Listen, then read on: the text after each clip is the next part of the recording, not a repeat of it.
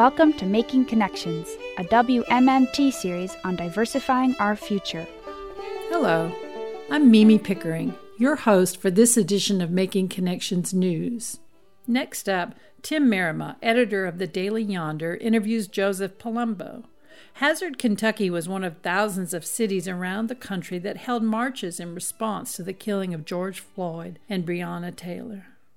Joseph Palumbo organized that march and says the overwhelming response is going to change how people see racial justice work in Hazard and other small towns. Hi, I'm Tim Merima. The response to the police killing of George Floyd has prompted demonstrations and vigils in thousands of locations around the country. That includes small towns that have never had public events supporting the Black Lives Matter movement.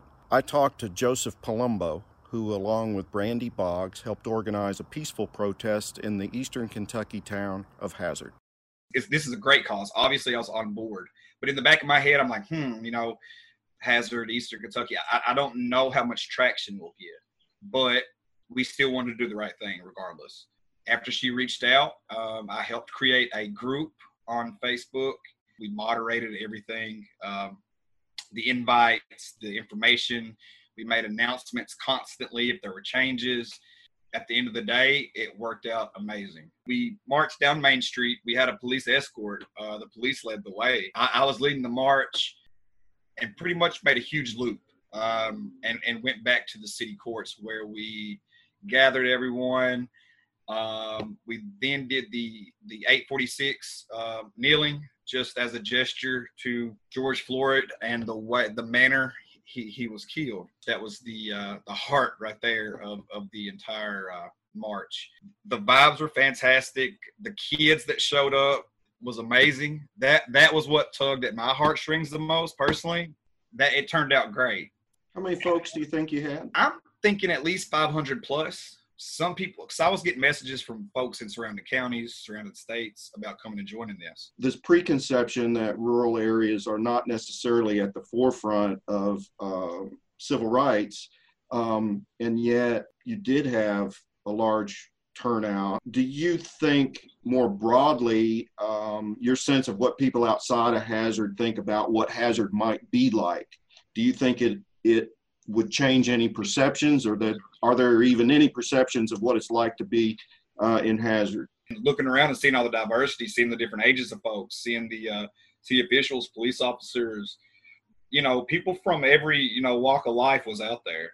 And yes, I think when more people see what's happening in the smaller communities and the rural communities when it comes to this issue, it is going to blow a lot of minds. It's blown mine, and I'm from here, so I can only imagine what folks are going to think outside of the circle. Another thing I've heard is just a discussion of how much more engaged young people are right now in the issue, and that leadership is coming from a new generation. And is that how it felt to you when you were organizing and when the event happened itself? Absolutely. People emphasize be the change, and a lot of young folks in this group and in this area and other places are walking the walk. You know what I mean? They are getting out there and putting in work on the ground.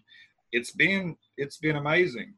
Well, say some more about that. What, in this case, what does it mean to be engaged and walk the walk? What are folks doing?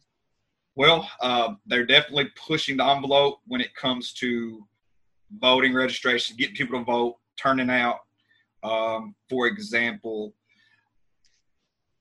me personally, I've sort of been. It's hard to explain.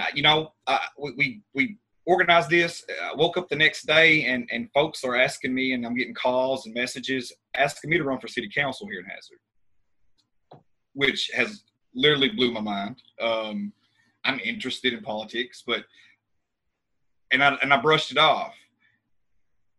But I've sat and thought, and I think that it's a possibility, and I'm going to push for that. I'm going to try to throw my hat in the ring for city council, hopefully bring a little change in our area. The young people have gave me the spark I needed. I mean, I'm not old, but of course,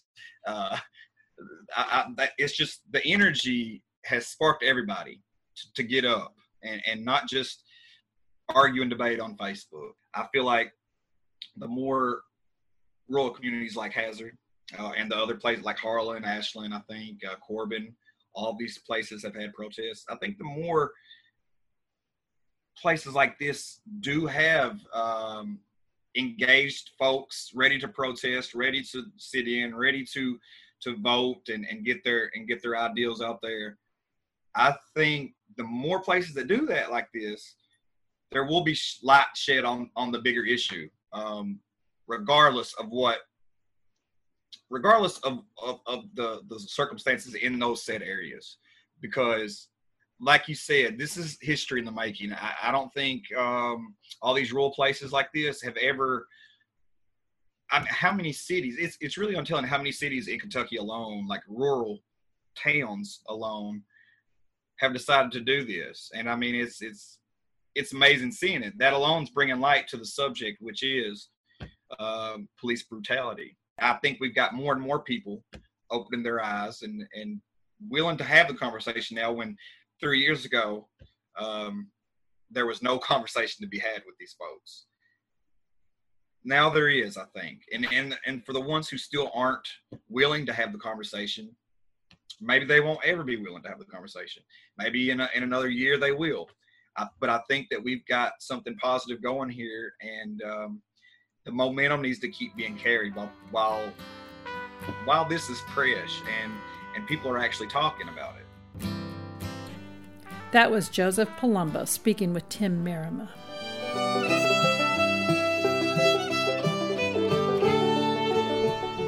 Making Connections is brought to you by WMMT Mountain Community Radio. Find out more at makingconnectionsnews.org.